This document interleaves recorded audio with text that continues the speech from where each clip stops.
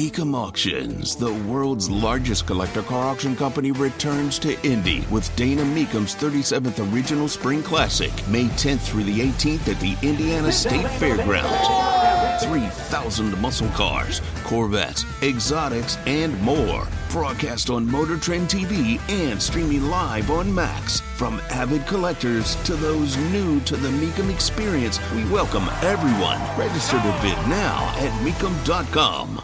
Popcorn moment. Let's go, let's go, let's go. It's the story you need to hear to believe.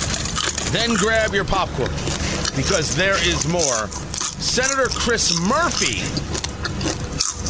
says the only way to get border security is to vote for Democrats. Well, I actually haven't seen him angrier behind closed doors. That is as angry as he gets. I was actually standing in my office with a number of my staff people watching him give that speech. We were all absolutely awestruck by, how strong he has been at this moment when all of his colleagues are abandoning him. The short answer to your question is, Jake, is that I think for the time being, Republicans are never going to compromise on immigration. I think the only way that immigration ever gets solved as a problem is if Democrats are in charge of the House and the Senate. We change the rules and we get something passed with a majority vote. I think Republicans can't imagine a world in which the problem of immigration is solved.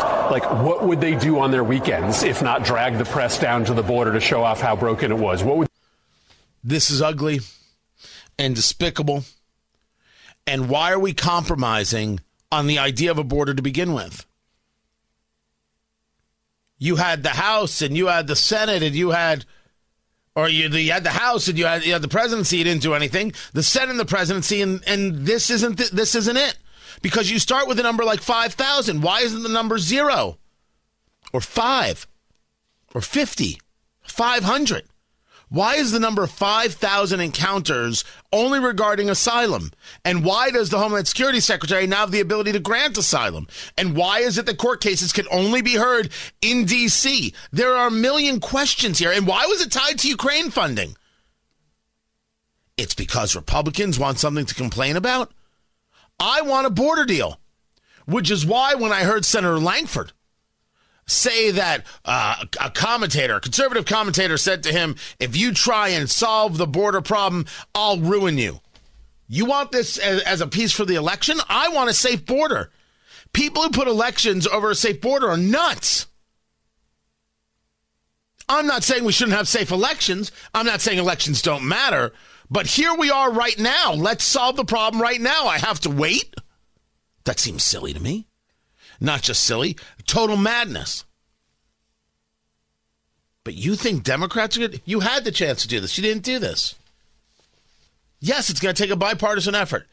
Yes, one could argue there's going to be some pieces of compromise.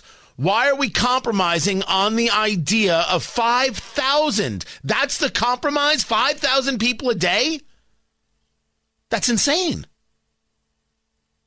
It's Ayn Rand. The compromise between bread and poison is still death.